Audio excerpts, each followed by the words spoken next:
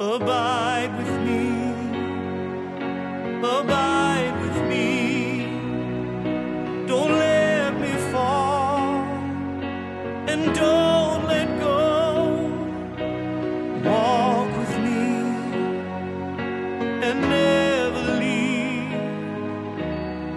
This is the Influencers Network podcast. I'm your host, Brian Craig, and I'm the Executive Director for Influencers Global Ministries here in Bentonville, Arkansas. We've been on the road quite a bit the last month, but I'm back in the motherland. And I'm here this morning with our Regional Director for Northwest Arkansas, Tom C. Welcome, Tom. Thank you. And I love to, for people out there to hear life stories, and especially the stories of some of the people that are leading the ministry here. And Tom has emerged to be one of our leaders in Northwest Arkansas. The ministry was founded here. And Rocky was leading the way, but as it's grown, God saw fit to raise up someone to kind of just specifically oversee the journey groups in this area, and that man has been Tom C. So I want you guys to get to know Tom a little bit. Tom, I'll let him tell about himself, but Tom was an executive at Walmart. Many of you have heard of Walmart. Well, they're headquartered here in Bentonville, Arkansas. And Tom was with the company in the early days with Sam Walton and worked directly with Sam. And so, Tom, I think people are kind of interested in all that. So tell a little bit of your background with that and what you did for Walmart and your interactions a little bit with Sam. Just to help people understand what that was all about. Sure. Happy to do that, Brian. I might go back a little bit further than that, actually. When I graduated from the University of Arkansas, I went directly into the military, and so I spent 7.5 years in the military, 3.5 trying to get out, but I was finally able to get out, and I came to Northwest Arkansas to live, and I was married, and I had 2 kids at that point in time, 2 sons, and I'd met Sam Walton one time. And so I thought, well, I need a job, and what I need to be able to do is I need to go back to school and get better educated than what I was, because the military was good, but a lot of the business things I had kind of forgotten.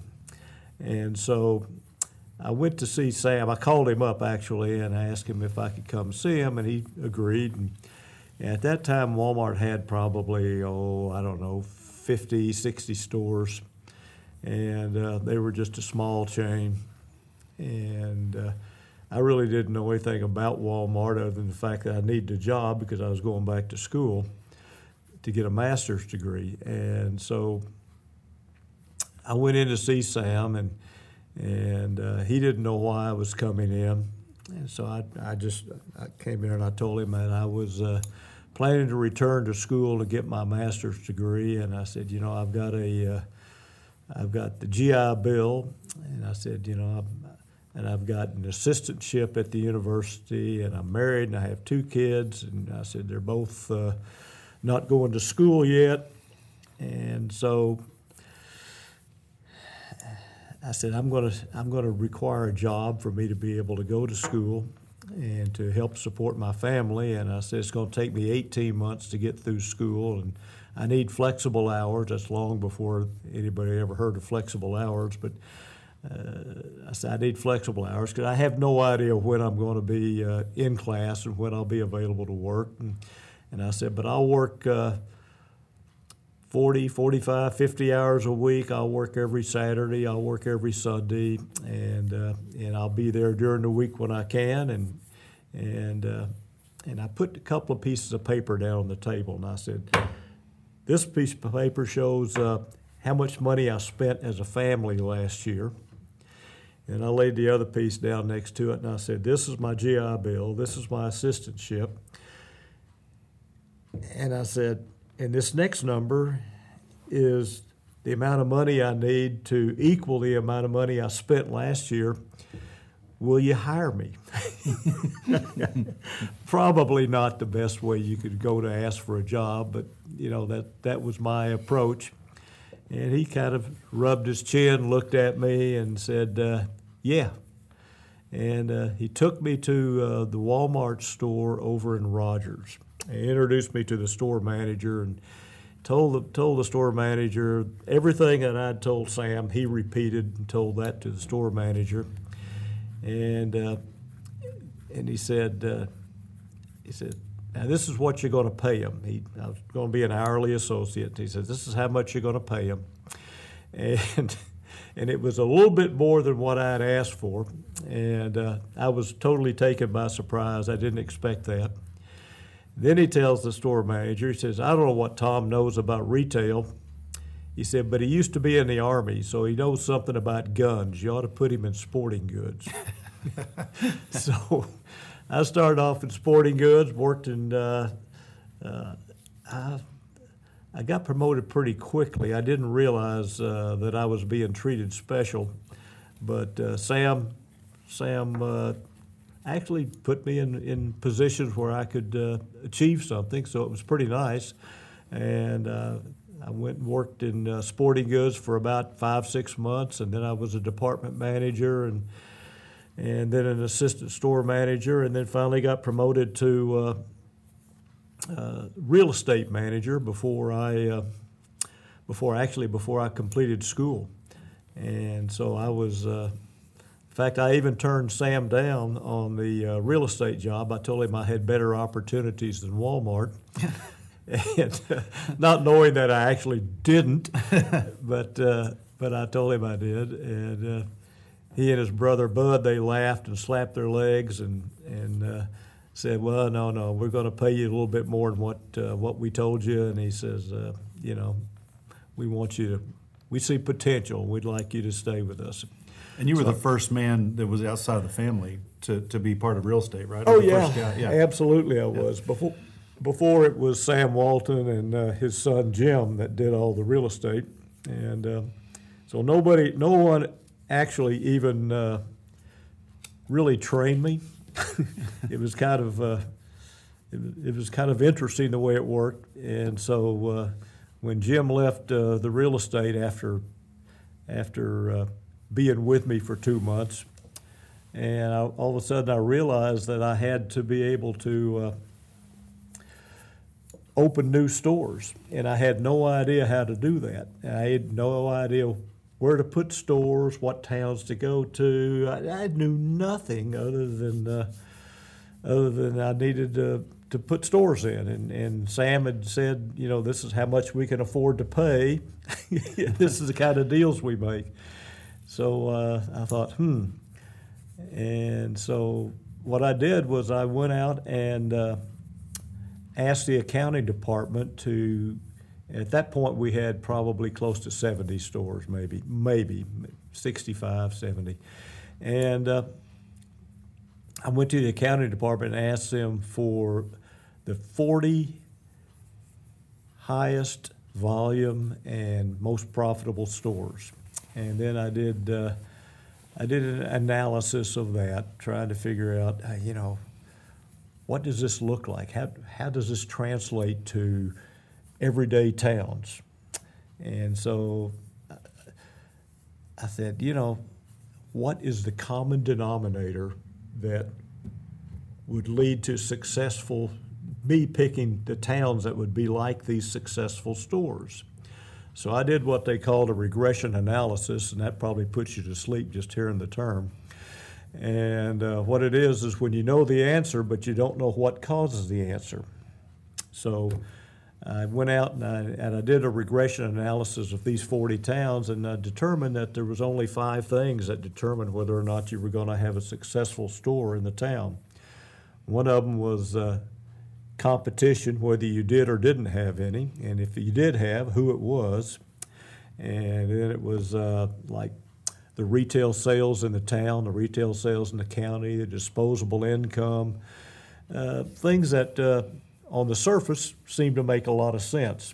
And so then I went and looked at the towns that were in the trade areas where we were operating stores and figured out which towns would be that fit the criteria. And I called a real estate meeting. It was the first real estate meeting Walmart had ever had. And I had my spreadsheet spread across the table, and in comes Sam Walton, his brother Bud, the president of the company, the vice president of operations, and the vice president of merchandising. So I explained to these guys what I was doing, what I had done, and I wanted their input as to what they thought the best towns were. And I said, I've already gone through this process and figured out which ones should be the best. And I had about 40 towns listed on these 2 sheets of paper. And I said, and I said all the supporting data that went with it. And I said, why don't y'all help me? And Sam went over there and looked at the paper and put his hand on top of the paper and says, Tom, he says, when I want to figure out where I want to put a store for Walmart, he says, I get in my airplane and I fly, and if I see a town I like, I circle the town. I look to see if there's a good location. I look to see if there's a competitor in the town, and if there is a competitor, I count the number of cars in the parking lot. And if I like the town, he says, I'll pick out a piece of property from the air, and then when I land the plane, he says, I'll call a developer to come and put a store there. Then he takes his hand and throws it off the table, and both sheets of paper go flying onto the floor. And he looks at me and says, I don't need any paper to tell me where to put stores. And he turns around and walks out, as does everybody else. And so, to make it a long story short, I decided that I didn't have another opportunity anywhere else at that point, so maybe I better pick these papers up off the ground and go make deals. And so I decided which towns I was going to put the stores in without anyone's help. And the next year, those stores opened, and Sam walked in my office, and big smile on his face, and says, Tom, those were the best stores we've ever opened in a single year. And I was smiling. And I said, yes, sir, they really are good. And he says, he stops, and he looks at me, and he says, how did you figure out what stores to put in? Where to put those stores? What towns? And I said, you remember the real estate meeting we had, Sam? And I didn't say anything about him throwing the paper on the ground. But I said, I took that from that meeting, I decided which towns I was going to put the stores in, and I said, that's where we put them. And he looked at me and he says, good job. He says, do you think we could have another one of those meetings? So that's the kind of man Sam was. He, if somebody had a good idea, he would embrace it. And he wanted that. And every year after that, while I was with Walmart, which was another 24 years, we had a real estate meeting every year, which, as a group, we would decide where we were going to put stores. And we used basically the same process. So it was a very interesting time. And I went from being a real estate manager to being vice president of real estate, and then eventually executive vice president of real estate and construction worldwide, and on the executive committee. So it was an interesting time, Brian. And so so how many stores by the time you retired, or how many stores did you oversee building for Walmart? Well, with new stores and relocation of existing stores and expansion of existing stores, going into new countries, because I took them into China and a lot of the South American countries, it was over 4,000 stores. That's pretty amazing. And, I say all that. I think people that's a human interest story, because Walmart's been one of the most successful stories in America as far as corporate America goes. So it's definitely of interest to people. But one time you sat back in a chair, Tom, and we were in a meeting, and you said, I'm starting to think God had me going all over the country doing what I was doing to get me ready for what I'm doing now with influencers. I remember you saying that to me, and because now here we are, part of Influencers Global Ministries, and you and I both believe it's bigger than what we think. God wants to take this around the world. So what do you think about that? Well, that's not even a question. Yeah. Really, here's my view on this is I believe that what God is doing, as I see Him doing, is that He wants us to focus on the United States. And that's not to say we shouldn't experiment with countries outside of our continental United States. I think we should, and I think we're seeing success in some of these other countries. But I think the United States is a big mission field. It's a huge mission field. I mean, all you got to do is read the newspapers and listen to the news on the radio or watch it on TV, and you see an absolute need for Jesus in the lives of people in the United States. And we are a country that is probably the leader in the world. And as a result, we need to be focused on our country. And we need to be, when I look and I see how influencers takes people into a relationship with Jesus. And I didn't even understand really the first time I went through what abiding meant. Now that I understand what abiding is, and I see when I take people through the journey with some other guys, and I see the transformation in lives right in front of me. I mean, I watch it on a weekly basis. I see how God transforms lives. I know that the journey works. I know that the journey takes people that were just sitting in a pew on Sunday morning thinking about the work they had to do on Monday, or maybe where they were going to have lunch, instead of being really engaged. That I know that the journey transforms lives and transforms people into laborers. And so, Lord, when I look at that, I know that the heartland of the United States, we need this. We need this all across this country, whether it's Maine or whether it's Washington or Texas or Florida, wherever it is. We need this in this country. And so that's what I see happening. And I see, when you and I talk, Brian, you always talk about that you've been contacted by this people from this town or that town. And I can just see, when I look at the map, where these places are. And I can see that God's calling us to do this.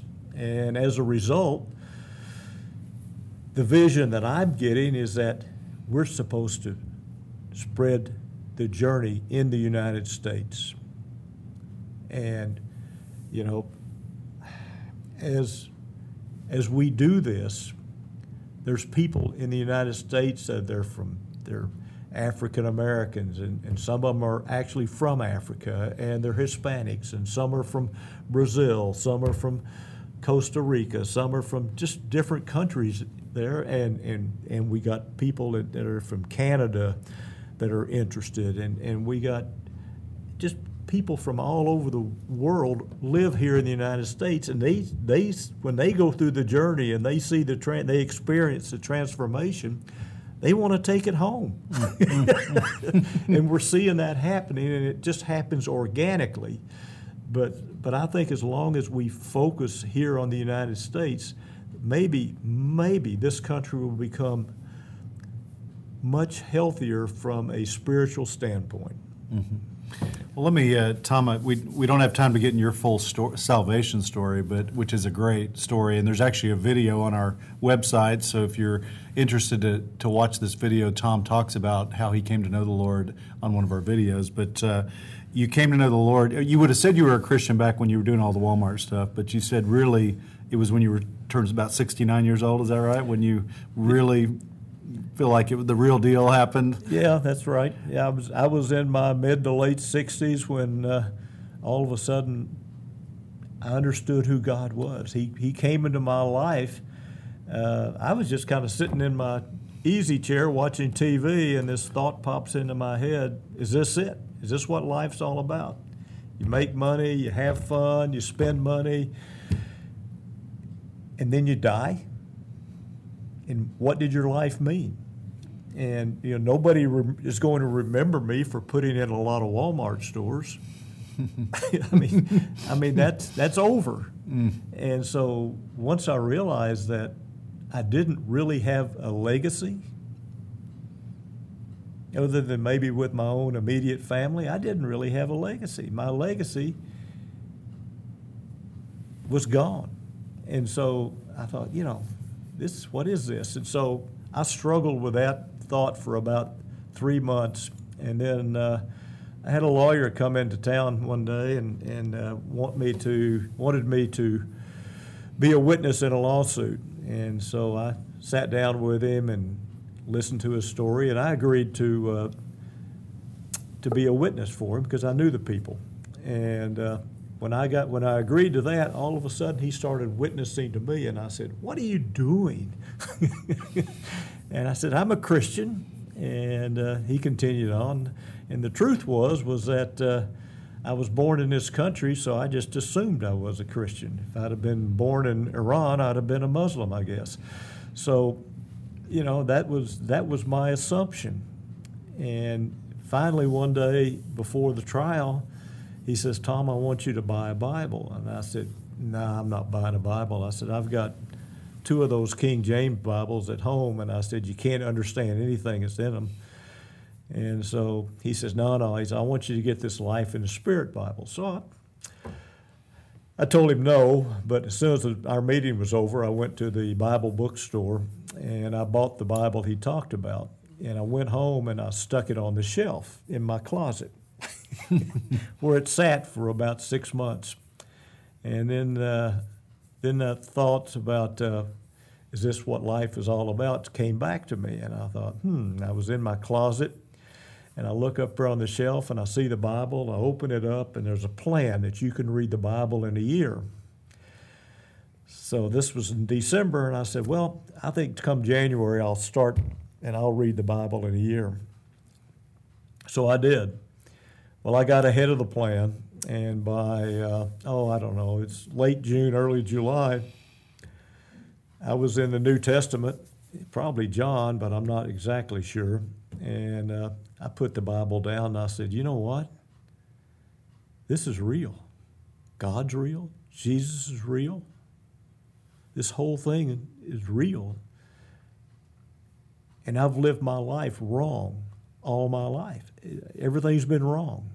I put my emphasis on the wrong thing. I put it on material success. I put it on pleasing myself. I was self-promotion. It was all the things you should not do. I did. And so I immediately asked for forgiveness and accepted Jesus, and it just transformed my life very quickly. And about a year later, I met Rocky Fleming, and we went to Chick-fil-A for lunch, and I told him how I became a believer, and he told me about the journey, and I blew him off. And about a month later, one of my friends calls me, invites me to lunch, and tells me Rocky's going to be with him. I laugh, and I say, okay. And so I decided at that point that I was going to be going through the journey because that's something God wanted me to do. So I did. I met him for lunch. I agreed to go through the journey. My eyes were rolling in the back of my head the whole time.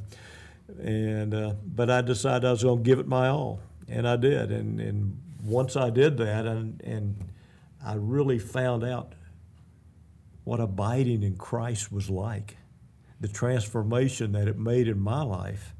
And it was like, game's over. This is it. Let's talk about that. So give us some specifics about what God did once you started abiding in Christ and learned about personal abandonment and absolute trust. And I know we're not done learning about that. It'll be the rest of our life. But what kind of things started changing in you?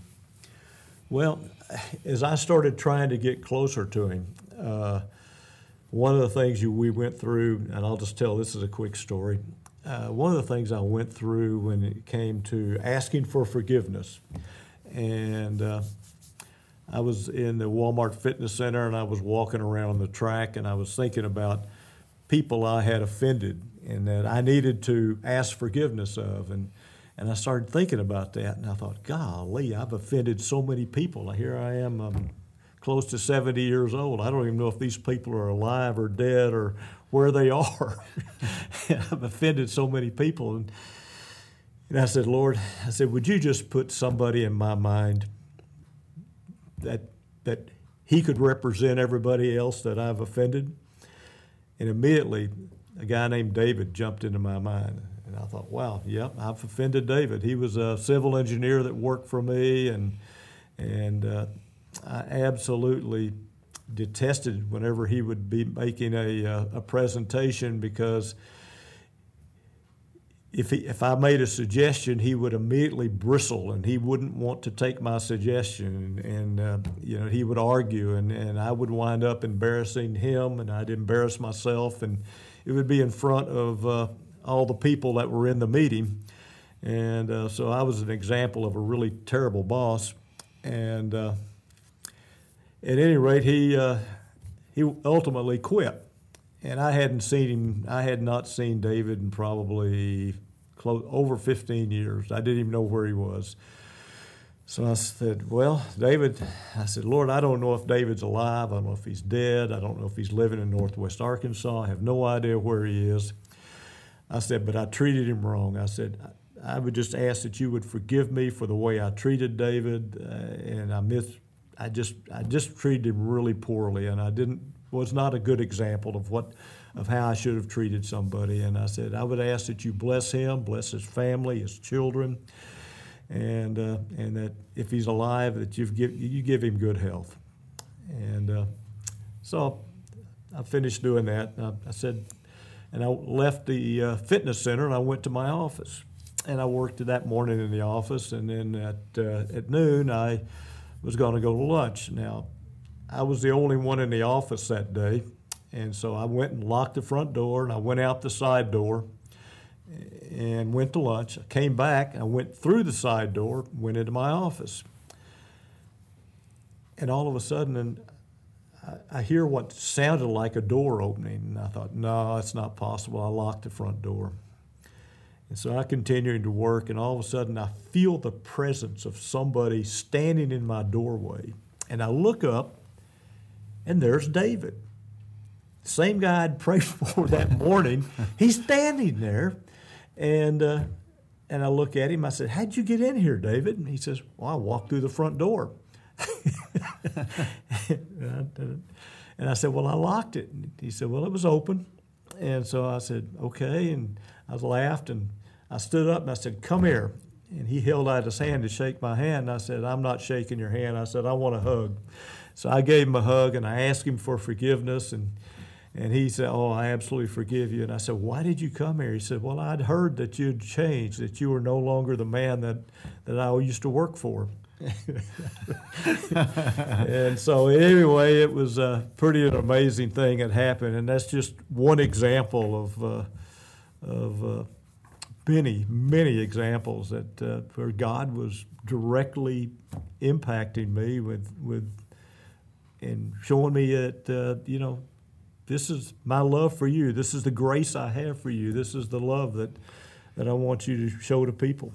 And Tom, I just met you in the last 3-4 years or whatever, so I only know the abiding Tom. I didn't know the pre-abiding Tom, which was kind of I guess you were kind of a tough customer in the old days.